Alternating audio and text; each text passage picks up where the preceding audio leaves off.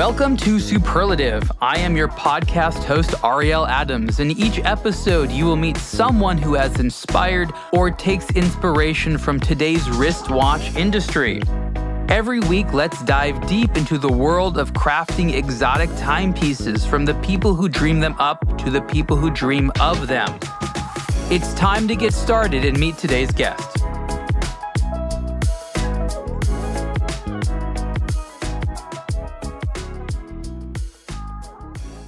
Hey everyone, Ariel Adams here with the Superlative Podcast. My guest today is Mr. Hakim El Kadiri. He is the founder of Elka Watch. Hakim, welcome. Hello, Ariel. Thank you for your invitation on Superlative Podcast. It's really an honor to be here with you. My pleasure. You were introduced to me, highly recommended, if you will, by a mutual colleague, Alon from Ace Jewelers, who I believe has also been on the Superlative Podcast. Probably have to have him back. And he is a real advocate.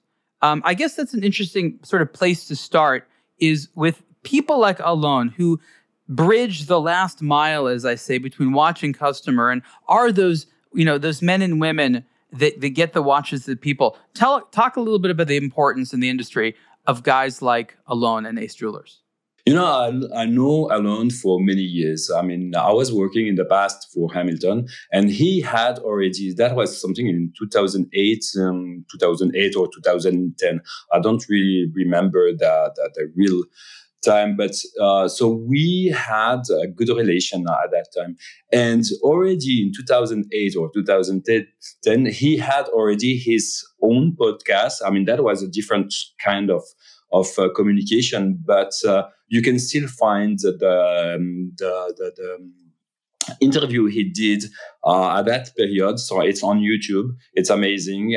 He is really, as you said, a link between the people who like to watch, the brands. So he knows almost everyone in the watch industry. It's amazing. Yeah, I've known him for years, and that's one of the reasons I started the show, to be honest, is that years from now, I worry that the personalities, the voices, the interactions that make today's watch industry will be lost, and no one will know the reason why a store was popular or why a brand was cool unless they get some of these conversations to talk about it. And I think that I've always seen certain retailers as being these unsung heroes.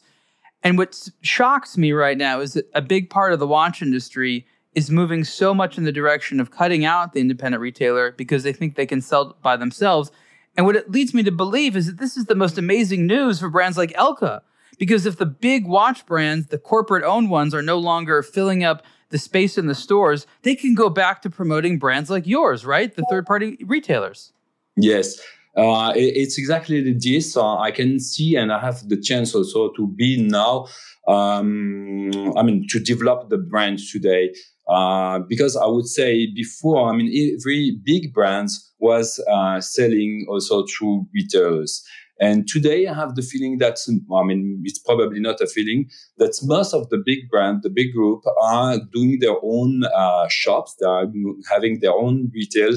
They are also selling more and more also on their own website.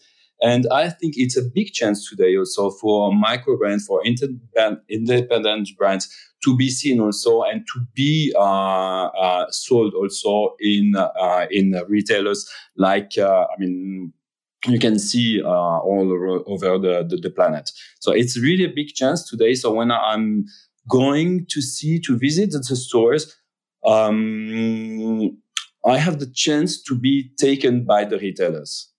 And that's important because you put yourself in the shoes of the consumer and you're like, I'd buy from here, right? Yeah, that's right, yes.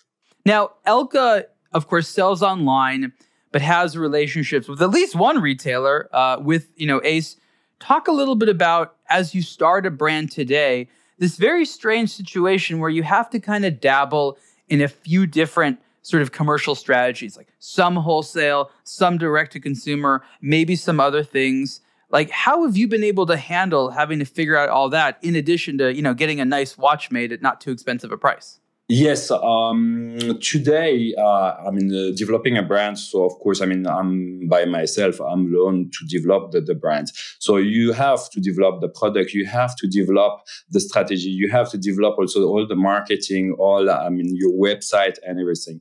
And today, so you also have to discuss with retailers. But as I said before, so there is a big chance today because the space is getting free for new brands. But you have also, as we did also with Ace, you have also to do some collaboration because nobody knows really the brand's Elka. Nobody knows about the background of and the history of the brand, and you have to double the effort to make the brand known also. So for you, that's why you would do collaborations, is to help get the brand more well known? I think yes. It's not. I think because that is also the second collaboration I'm doing. So I did the first one with a French magazine, which is called also Motor Heroes, Auto Heroes, and Mont Heroes. And I think it's really a way that is helping to make the brand scene. As an independent, so you don't have the income, you don't have the money also to spend in marketing. You don't have. You have really. It's like the family wallet. So you have to spend for the watches, for the development, for things like this. And then after that, only after you have enough money, so you can reinvest in new collections or in new products. So you have really little amount of money, and the only thing that you can do is really to find kind of pirate ways of developing the brand. So a collaboration like I did with Alan was really, really, really good because Alan is, as you said also before, he is known by everyone. He is really the man that who is going to gather, everyone. And it is something that is really helping the brand to develop and to be seen. And Alan is really a fantastic guy. And when he says something, he is going really to do it. And so he is involved. He is invested also in the project. So I want to just describe what this collaboration was with Ace Jewelers so that people can get some idea of it. You'll have to go to the Elka website. It's elkawatch.ch in order to understand the basic design. There was 4 watches, actually, and each of them has a slight difference on the dial in the form of the text. You have the sort of traditional Arabic numerals. You have Hindi. You have Chinese characters, and then, of course, you have Hebrew. And it's done in what you would call the double digit. So it's essentially the minute track. They serve as the hour markers, but they are the minutes. And we have seen other watches that have used the letters from alphabets to represent numbers in Hebrew, for example. I believe in Arabic as well. In Hindi. That's how it is. You can use those letters. That in English you can't really to represent numbers. This is a little bit different than some of the other things you did in terms of this different languages. Whose idea was this? And for you as a brand owner, how do you decide who gets to have the final creative decision? Is it you? Is it the retailer? How do you figure that out? Because at the end of the day, there can only be one person's design that's made. Okay. I just want to add something also because you Please. know that Elka is my nickname because my name is Hakim El Kadiri. Okay. And all my friends are calling me Elka because it's kind of really short name and it's easy. Oh, it's your nickname. That's cute. It's my nickname. And the other point is when I was looking for a brand, for a name for the brand, I had in mind, first of all, to take Elgin, okay, an American brand, because I was working for Hamilton for years, and I loved this kind of period. I loved this kind of design and so on. But then the name Elgin was also already taken. Then I went into a list. There is a list of 1,700 names on the net. And so still existing brands and dead brands. And then I went into this list, and right after Elgin, I found the name Elka, which is Edouard Louis Kick from Amsterdam. Okay. And Elka watch brands, Elka Watch Co. was already existing in the past, but the brand disappeared in the 70s. And so when I took the name, I saw it, I wanted to protect it, and I saw that was free of rights. And then I protected the name Elka Watch & Co. And once I did it, I called Alon because I knew him for years. And he told me, the brand Elka is something really interesting because I bought two shops to Mr. Kick. Two shops in Amsterdam to Mr. Kick. And then so this is kind of relation already between Elka and myself. That's cool. And, Edouard Louis Kick from Amsterdam. So Mr. Kick was a Jew, and he wanted also to do a dial with Hebrew numbers. And he did it, of course. And Alon had one piece, and he showed me the piece. And then we said, okay, that is really interesting, but it's the 1 to the 11, the 1 to the 12. And 1 to 12 was interesting. But then, so we wanted to have a relation also with the series that I did, the X series from Elka, which is the mini track, as you said before. And then we said that could be something interesting. That could be nice to have the mini track, because the mini tracks is coming from the flight instrument that was done between Heuer and Elka in the past. Because in the past they did already a lot of collaboration. So they had collaboration with Vulcan, with Minerva, with Heuer, and so on. And then we took the design of my X series and we placed the Hebrew numbers on it. That was really interesting. In Hebrew, we don't have the 00, so we had to place the 60 instead of the 00 at the beginning. That is the only difference. And right. Then, so as I didn't want really to have only one piece, one model only. So the idea was also to create something like the diversity collection, and we call it diversity. It's like crossroads between all the people around the planet. So we wanted to do something also in Arabic, the kind of Hindi numbers.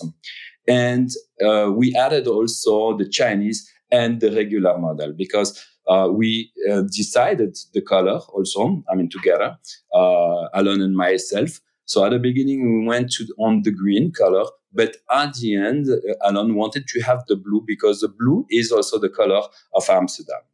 So then it was really a communication between us, and we changed a lot of things. We changed the design, we changed the color, we changed the mood, and at the end, so we found the real model, the real models we wanted to have for the collaboration.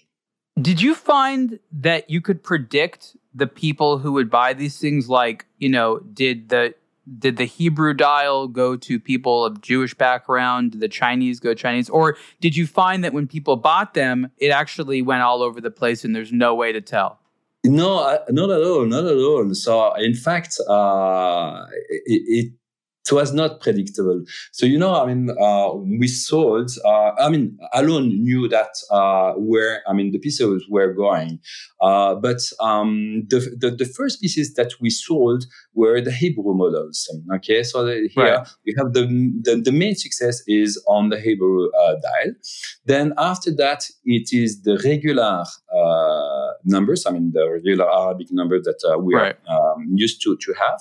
And the second model is the Chinese, but usually it's not bought by the Chinese, because usually if they buy a Swiss-made watch, they don't want to have the calligraphy, the Chinese calligraphy on the dial, because this is not something which is Swiss.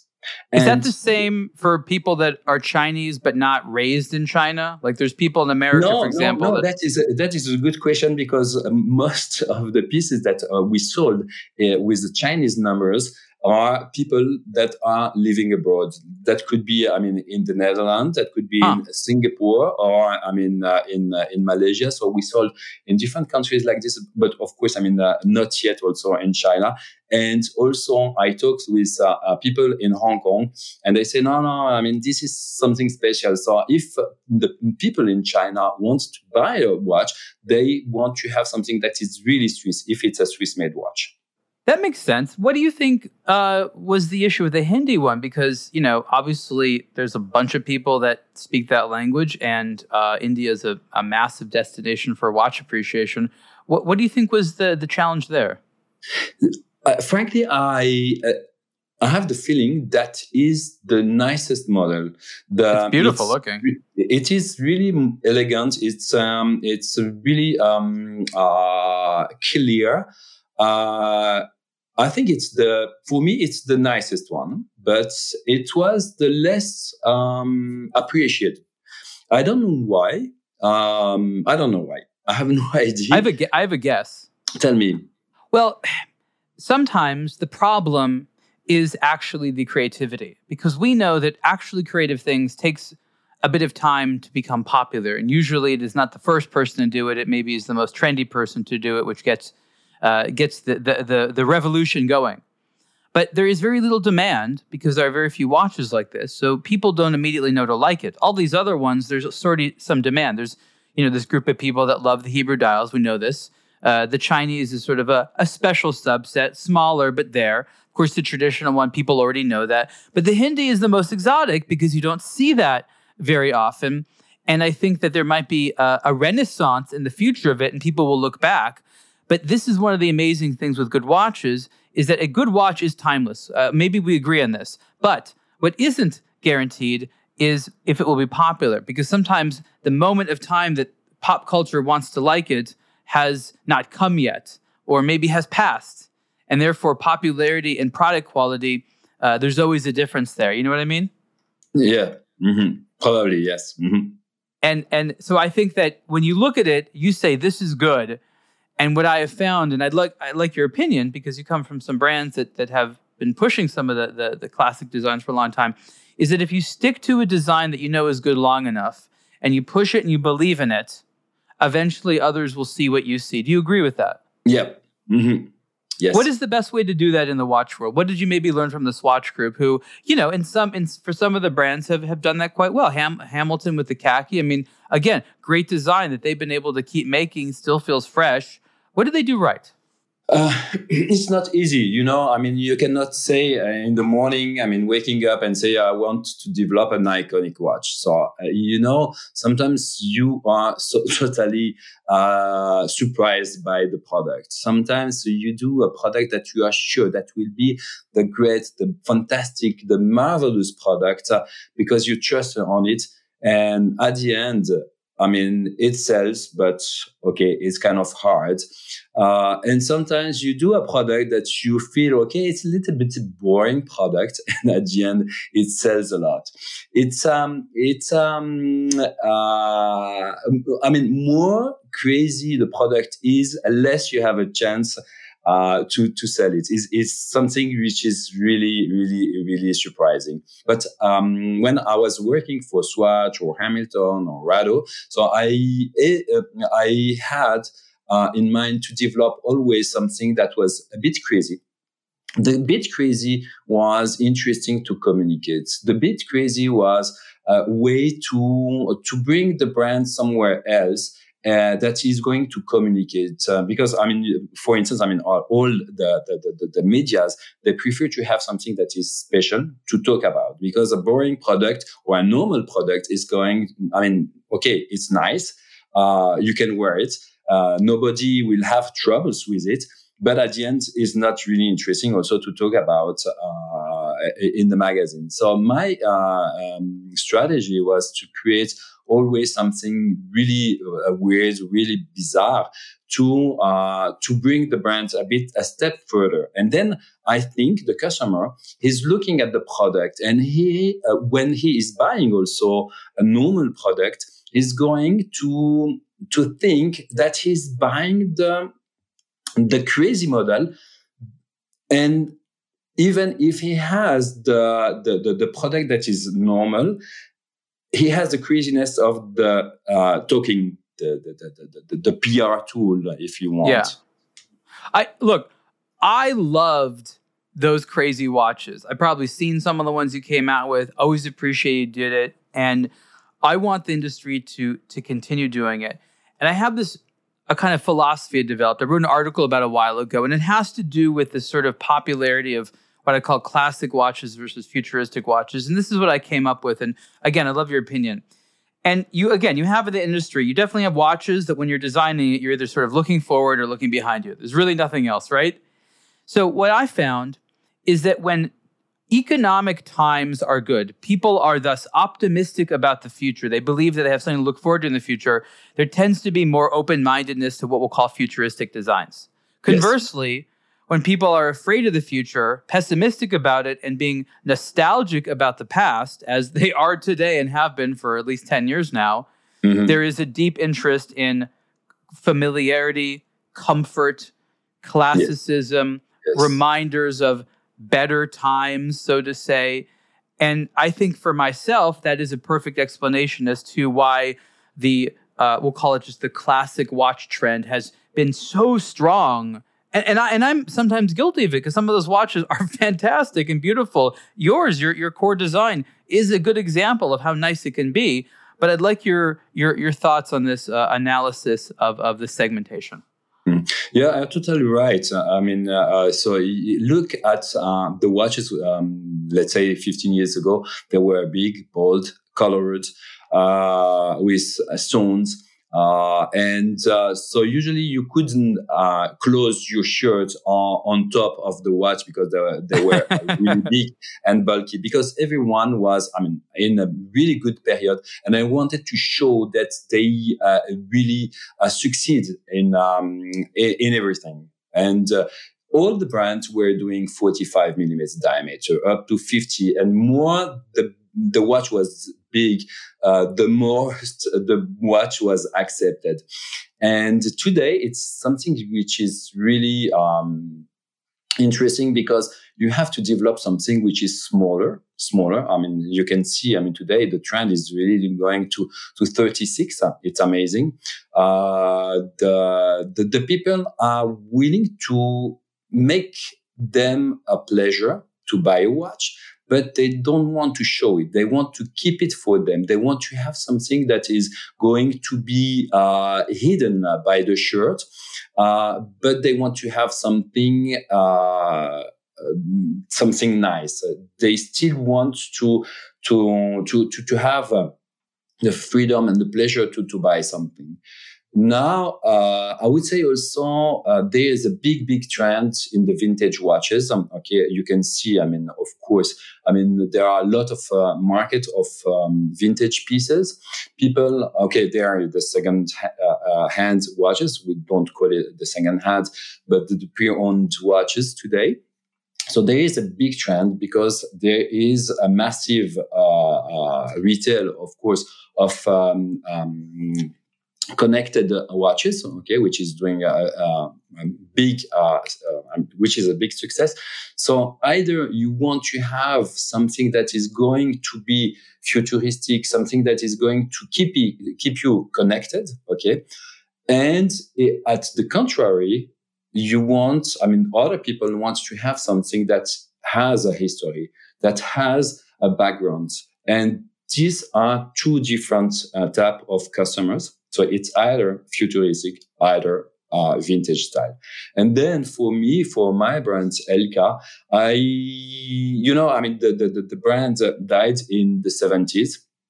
And then my idea was to resuscitate the brand in the 70s, exactly when the brand died because of the venue of the quartz.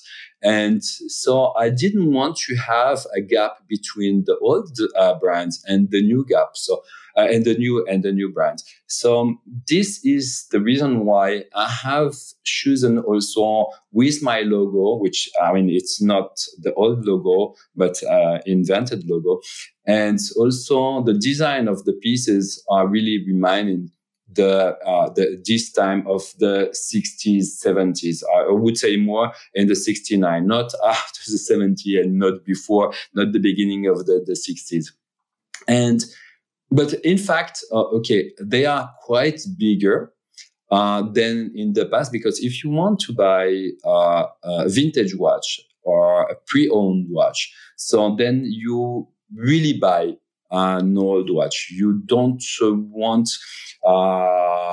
So if you want to buy a watch, which is done today, it have to have the codes of today also. So then I would say my brand is kind of neo-vintage watch. It's not an old one, but it has the aesthetic and the feeling of the past. Thank you for sharing all that. I had a question for you. Maybe you haven't thought about it, but I've recognized that if times change, brands can also change. We have, of course, some of the older brands that throughout the past, throughout the 20th century, they, of course, adapted the design. Do you think that if the economy changed and people started becoming more optimistic about the future, you could sort of advance your design throughout the ages? Like you start with a vintage design. Could you sort of catch up to make Elka a timepiece of today? Very few brands have done this in the modern era. But I think it's an interesting design exercise. Could it be done?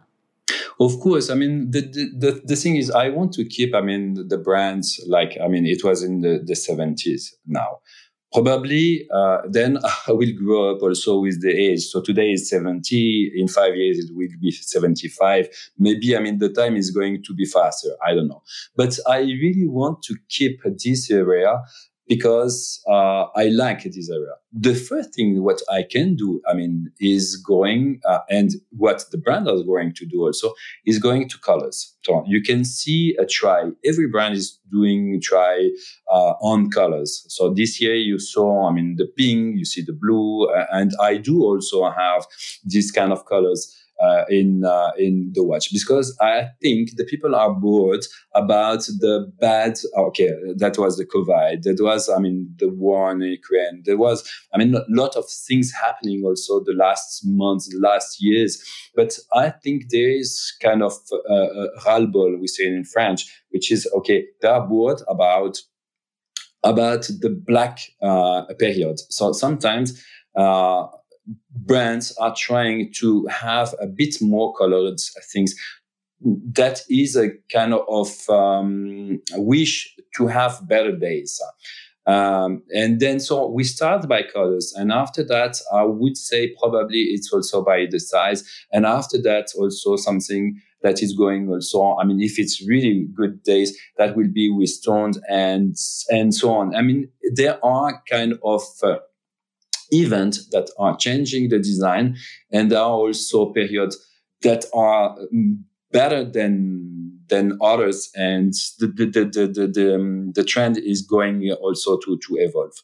Let's see what is going to be in the next years, and I hope it's going to be a little bit more open, but I hope everyone is going to still wear watches, automatic watches for the most, because of course the watches are kind of jewels, men's jewels. It's like I'm always comparing watches and cars. It's something that it's a mechanical jewels, and it serves a jewelry-like purpose. It's not exactly the same as jewelry, but it serves a jewelry-like purpose. I was listening very carefully when you're talking about using colors to make yourself feel better.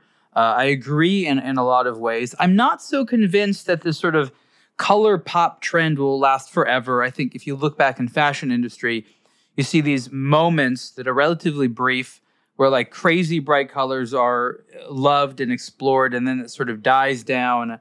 And but I still enjoy it. I still think it's great. But I wonder if there's a price point. Like you have a price point about 1,600 Swiss francs, which I think is where people can comfortably buy one of your watches to say, you know what, maybe I already have a watch this style, but I don't have one with a lime green dial, right? So if you have a color that they've been personally interested in, your design is conservative enough to work with almost anyone. So that in addition to selling a nice vintage style watch, you also have this fashion play, or if somebody wants a nice classic looking watch, but in a very specific color, you can make a version of your dial in really almost any color, crazy color combinations, I'm sure. And because it is such a timeless style, it'll serve. And so I think that's interesting for me, is that brands, they haven't said, I'm going to be the watch for people who want magenta. But that's sort of an interesting niche. You know what I mean? Yes. Of course, I mean, the design that I have are really something that, in my opinion, when I develop it, so I had two options, either going to something totally crazy or going to do something really, vintage.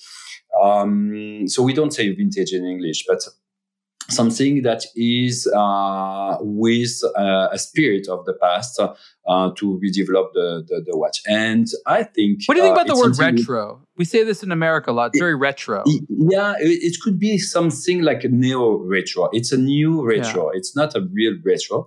But I think it's something that is going to last for many years. So when you have a Elka watch, it could have been worn, 10 years ago. It can be worn in 10 years or in 20 years or 30 years. Because, it's an automatic movement, of course, and that is going to last for, let's say, the watches that we can find on the market or in museum, they could have something like 400 years. Is something that is still repairable.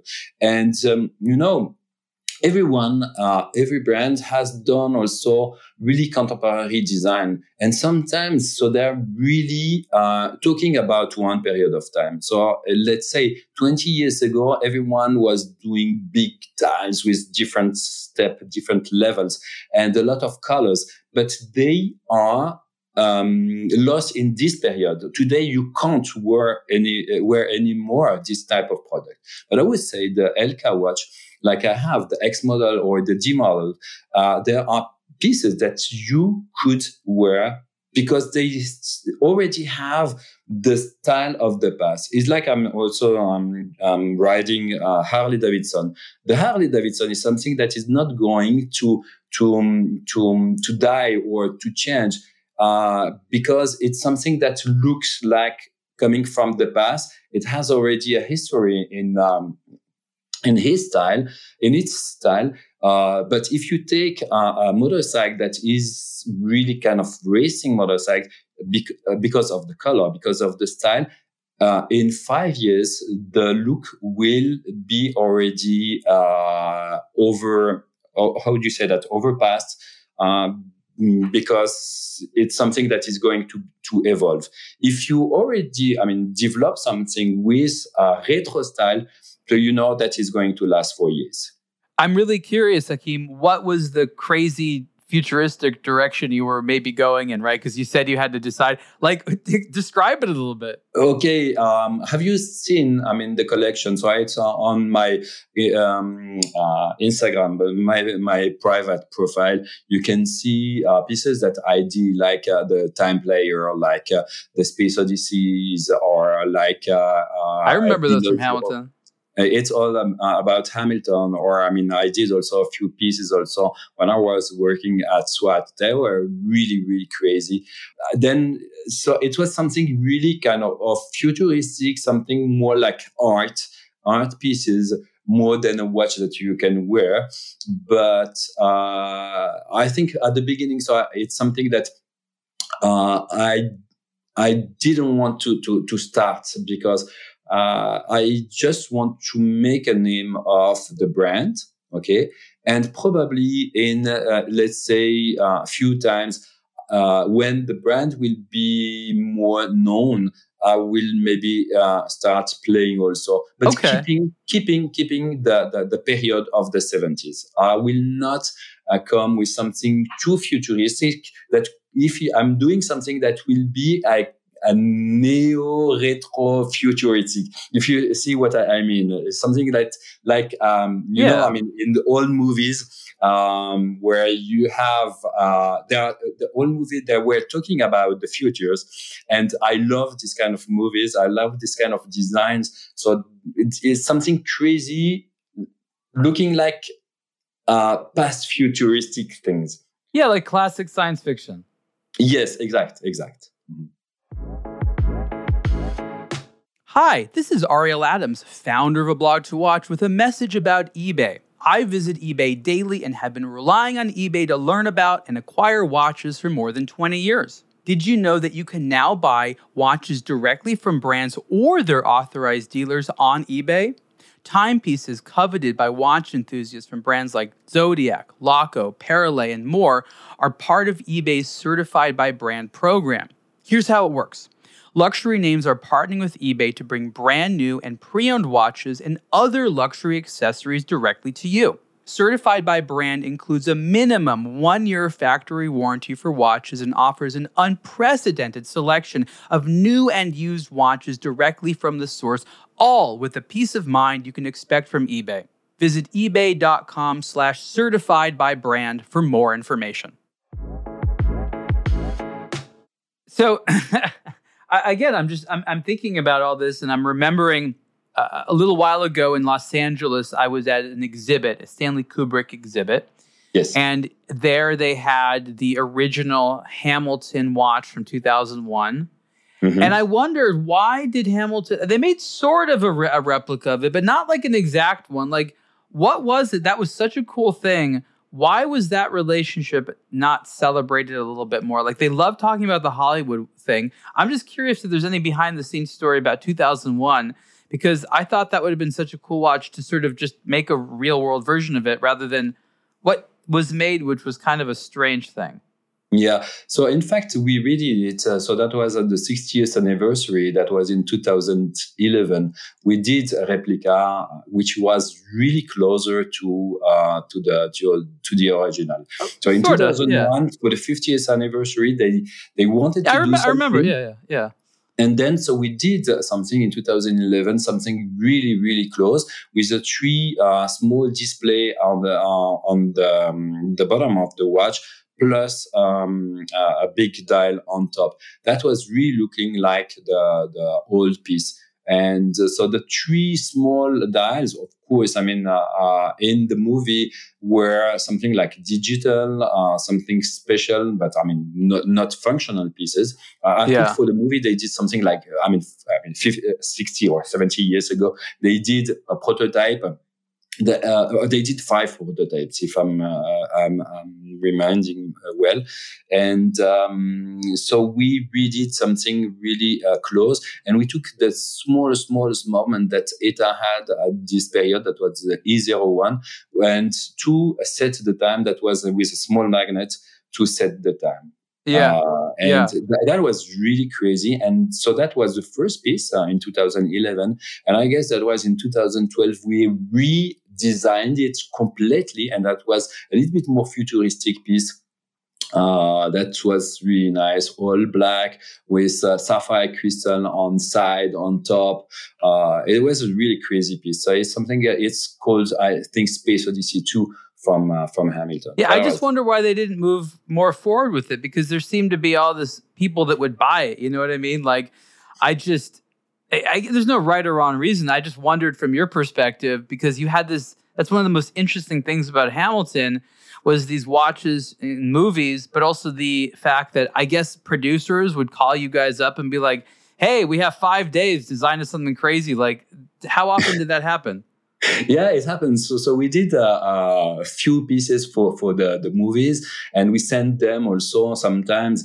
But sometimes that was also a question from the movie designers and I wanted to have something crazy. I do remember also once we did something for a movie that I can't tell the name, but we had to develop something really in a short time. So I mean, that was only a dial I remember, but so we had really, as you said, 5 days to develop the dial. We sent it, but at the end, so another brand won to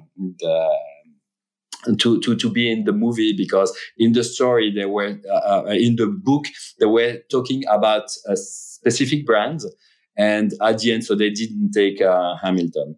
But it's true. I mean, sometimes so we had question, we had demands to do crazy things, but in the timing that was not feasible sometimes. More recently, I think the brand has been successful leveraging that again.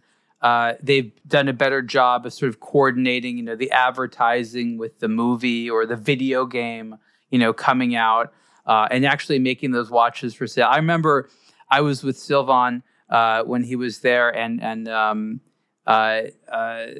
Interstellar came out, and this was when there was a prototype watch, and it has this little moving hand that sort of does this kind of Morse code thing, and it has part of the plot and all that. And at the time, he's like, "Yeah, we're not going to make these." And I was like, "Okay." So I wrote this article about this cool thing because he showed me the prototype, or the prop, so to say, from the movie. And then I was like, Sylvain, you would actually do well making these and selling them. He was like, I don't know.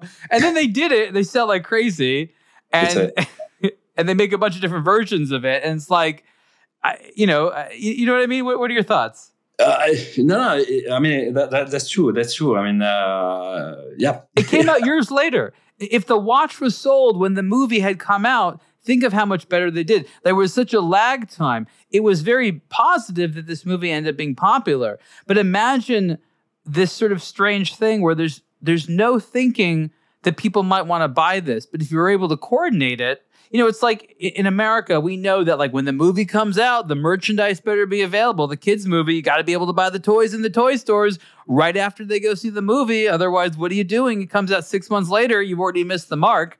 But that type of, I'll call it organization or coordinating product with marketing releases is something that the brands have been doing better and better. But you can see that for many years, they were just terrible at that, right? But these days, it's so important.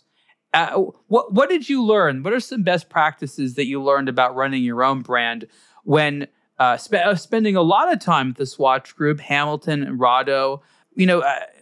Probably you have such a more mature, studied approach to starting a brand than if you were just a designer entrepreneur who never had that corporate experience. Yeah, I mean, talking about Hamilton, so that was in 2002 when I started working with the brands. When the brands came from USA to Switzerland, we were 5 people running the brand. It was like, that's Wow. amazing. That was really, kind of, how do you say that? Also a micro brand that was also like a startup that was really nice. So we were Matthias, myself, and the guy for the finance and the guy for logistic, and we were a really, really, really small team.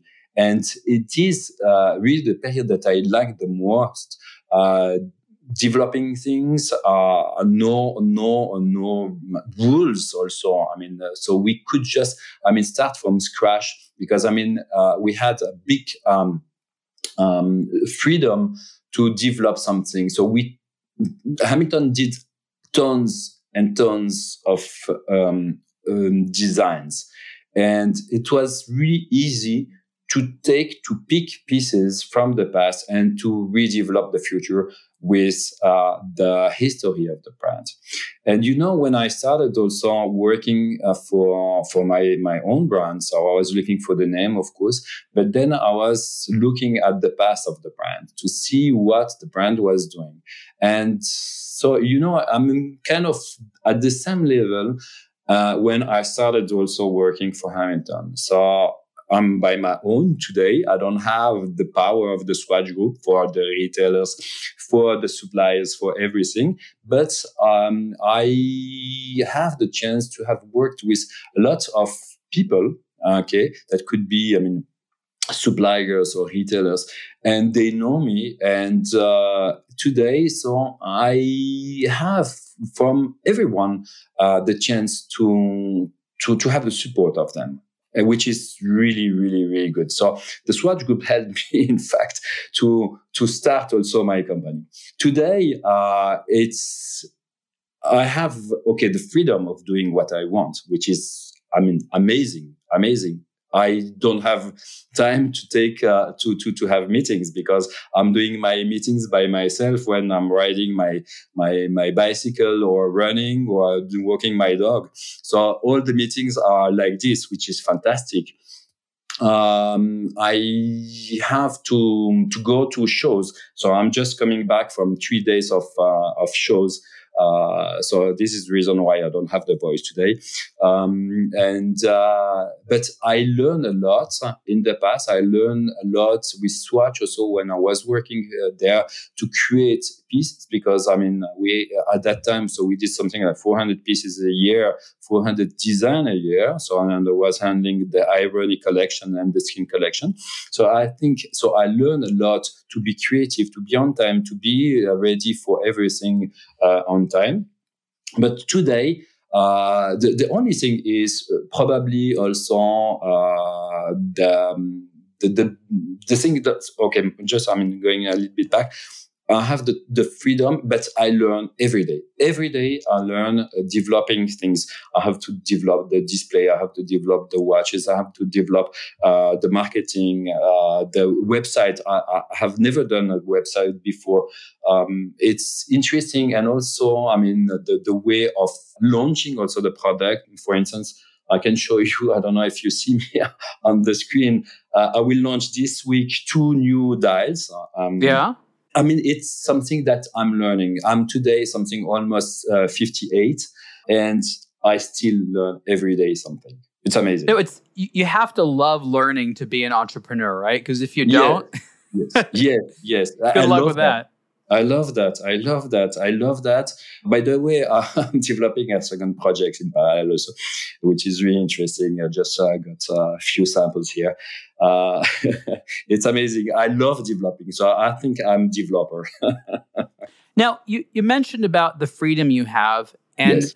I wanted your opinion on some of the reputation that big groups like the Swatch Group and others have, where there isn't a lot of freedom and that creativity is difficult to get through all the decision-making and risk aversion process.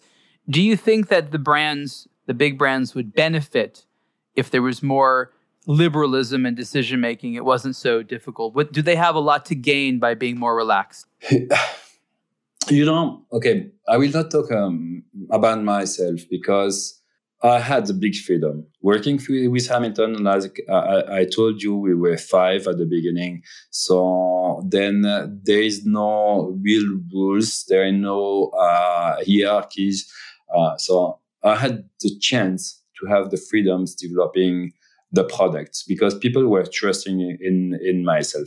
I know this is not the case in all the companies, because they want to, so they are the product managers, and after that the boss of the management of the product management, and so there are a lot of hierarchies, and at the end this for me kills the product. The product is nice when you develop it from scratch, when the product is rough, because he has a kind of real spirit, he has something to tell. If the product is passing by 1, 2, 3, 5, 10 hands, at the end, he will lose his taste.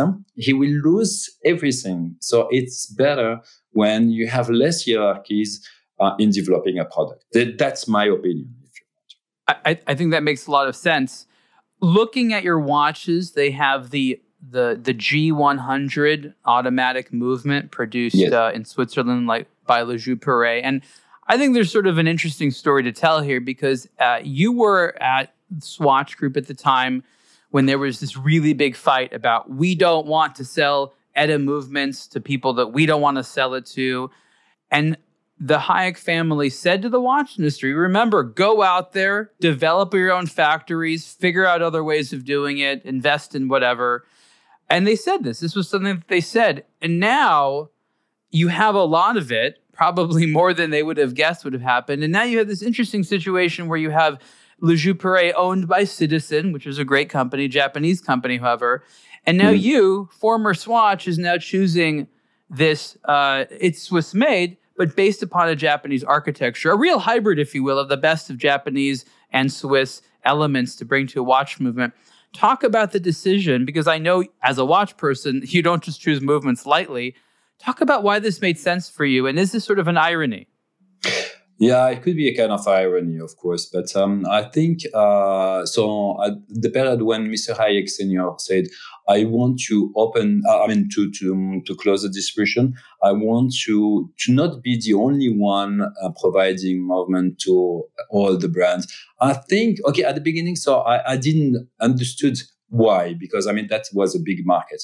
But I think it was really wise things to do it because today, so you have competition. And competition means you have the choice of having things and also to have novelties, creativities. Because if you have only one supplier, let's compare to the cell phone industry, you have one brand or two brands, and that's it. In the watch industry, in the movement industry, at the beginning, so you had only one supplier. Today, you have the choice to choose whatever you want to have to as a model for your watch. I'm really happy to have that, and in fact, I had the chance also to work with La Jouperet, because I think, as you said before, with Citizen group behind. So you have the power of also of a big group, which is in the back, but you have the really good quality of movement, the really nice technology, which is also a Swiss made, so a hybrid between Japanese and Swiss, but all Swiss made movement, which is really good. But of course, it's kind of irony. And also, it's I would not be able also to buy the small quantities that I'm asking because at the beginning, so I just developed. I did my Kickstarter last year, so the volume is not high, and I'm pretty sure so I would not be able to buy also 300 or 400 pieces a year at the Swatch Group, because they want to have also big volumes players. So that's very interesting. So you're saying that in addition to them offering, this interesting product through Le Jus Purée, they're easier to do business with, or they offer more flexibility. And I guess what's interesting for me is that a couple of years ago I was concerned that the smaller brands like Elka and others would face a time where they couldn't get their watches made. That with the suppliers being purchased by the big groups, it would be increasingly difficult to just find anyone that could offer that. And if you wanted to make watches, you'd have to buy all the machines, and there's very little you could buy. Mm-hmm. Now it seems that at least when it comes to movements, you're pretty safe. Like there seems to be a lot of good options, even within Swiss made. So my question to you is, do you agree? Do you agree that for the next, foreseeable future, a watch brand like yours and above, of course, in terms of price point, has a pretty good range of options when it comes to buying watch movements? Yeah, they do have now. So there are they are different watch movement. Like I would say also today Hennessy for the high end brands, but you need to have also some volumes to buy. So it's kind of entry fees also to be there. You have also Soprod, you have also Celita. You can also find your movement, and they are increasing also the quality, the processes, and also the offer they do have. And also La Jouperet is also going to increase the number of models, the quality, and the technology. So they have the chrono, they have the GMT, they have different type of product that is going to come to the market soon.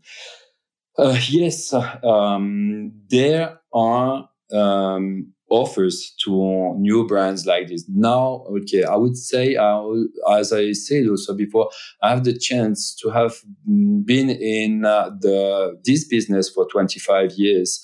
And I know a lot of people, and I think that also helps to have different type of product movement. That could be the sapphire, that could be the case, that could be the movement or the straps, and probably also the chance to have smaller quantities while developing small volumes. Because I'm not working like other micro brands. I develop my product. I have only one case. And then I have different dials and different hands and different straps. And that is the only thing. So then I'm really working with that. I'm doing my own logistics. So I built, I developed, I did the technical design of the product. So then it's kind of puzzles. I would say other micro brands, they have subcontractors who are doing the whole things. Okay. And probably these subcontractors, they have the connections with the movement manufacturer, with the case manufacturer, and they are buying big quantities. And that, I think, is easier probably for other brands doing like this. Myself, I choose to develop, like I did for Hamilton, like for Rado, to buy every component, and then it's a puzzle. And I'm looking at which product is really selling, and then I'm giving to my watch assembler the pieces. And your way, while not the most headache-free way on the surface, allows you to have ultimate control over quality and the price of manufacturing. So you know that you're protecting yourself from scaling problems. Because if you need to scale with a third-party service provider that does everything, they will put huge barriers in front of you. So, you talk about it humbly, but you already know the mistakes not to make. Yes. No, it's right. I mean, I'm doing like this because, okay, that is my job, the job I did for many years, and I know how to handle this. And I can do small production of 5 pieces, okay? But if I would have to develop the brand with a third part, who is going to do the case, the dial, and everything, I think I would have to take probably, big volumes of one dial, of one piece. Probably I could change the straps. That would be the only thing. But today I'm able to do, the dial I want. I can add the hands I want. I can do the engraving I want on the back because I have a lot more flexibilities than others. One question I have about movements is something I've noticed recently, and it's a very different thing than sort of, I'll call it classic strategy. And that is the notion that you can more or less get away with having, just time only. Whereas in the past, there seemed to be this pressure to say, okay, we start with time only, got to have a chronograph now, eventually got to have a tourbillon, got to have a GMT. And while, yes, there is an interest in adding more complications, I think it's more in the interest of artistic variety. It actually seems that for a lot of consumers, if you play with a lot of other design elements, they don't really seem to care about too many other complications in the time. I'd like your opinion on this. Yeah, it's right. So it's a strategy also, in terms of moment and what you are going to choose. Either you play with the habillage, we call it habillage in French, which is the outside, the design of the piece. And then, of course, you need what? You need 2 hands, 3 hands to read the time. That's enough. Okay. Now, if you want to take to have something a little bit more sporty, of course, you want to have a chronograph, because the chronograph is going to show who you are. You are sporty, then you need to have a chronograph. Probably it's only to cook your eggs, but at the end, you look like someone who is going to do sports. But if you do sports, probably you are going to use something else. But of course, today you're right. I love how honest you are with it. Now, you can really play with it 2-3 hands. It's the simplest model. You can have also decorations on the back of the movement to show also the movement that is going also to cost you a lot. I mean, in terms of decoration, but it's really a strategy where you want to be, which price you want to achieve. And as I'm starting also with a new brand, with a new name, so the thing is, I didn't want to be over $2,000 or 2,000 euros. And in fact, you know, the VAT in France is 21, and in Europe, I mean, like I would say in Sweden, I guess it's something like 25 euros. So then, sorry, 25%. And then, so the thing is, for the beginning, I just wanted to be under 2,000 euros because otherwise, most of the people are going to choose established brands with, everything that is going, with. At the beginning, the idea is really to go with the two hands. Probably, in the future also, I will have a chrono, but not tomorrow, maybe after tomorrow. But I think is something that is bringing also something else to the brand, to have the chrono. Now, I don't know what. It's okay. I was lost here. No, we're talking about the movements and the desire for different complications, and you said that you generally agree, and that you'd like, however, to add a chronograph. But I think we agree it's for style. I love the look of a chronograph. It's cool because it just seems like stuff is going on. But our brains are so easily tricked by things that are suggestive versus things that actually do things. And for me, this is the beauty of the watch industry: is it's the ability to trick our minds, to put us in a different mood, make us believe that we are an expert in some profession we don't know anything about, to trick the people that are looking a little bit. And once in a while they are a true, descriptor of who we are. We're basically out of time. We'll have to have another chat because there's so much we can speak about. The website is Elka Watch with a K, .ch. Hakim, where can people find out more about Elka and yourself on the internet? So I have Instagram. It's Elka Watch Co, because I was hacked last year and then I lost Elka Watch. So oh my gosh. Elka Watch Co. Yeah, it's crazy. And today I can only play with 25 demands a day. So it's really going slow. But I think, I'm most on Instagram and LinkedIn, of course. Of course. Yeah. Okay. Well, check out the brand, and don't forget to check out their collaboration between Elka Watch and Ace Jewelers of Amsterdam. This has been the interview with Hakim El Kadiri. Hakim, thank you so much for being on Superlative. Thank you, Ariel. That was really a pleasure. We hope you enjoyed this episode of the Superlative Podcast. This show relies on support from you, the audience. Please subscribe, review, and share Superlative with your friends. To get the latest watch news and enthusiast commentary, also listen to the Blog to Watch Weekly podcast. For show ideas, comments, or business, please contact us at podcasts@ablogtowatch.com.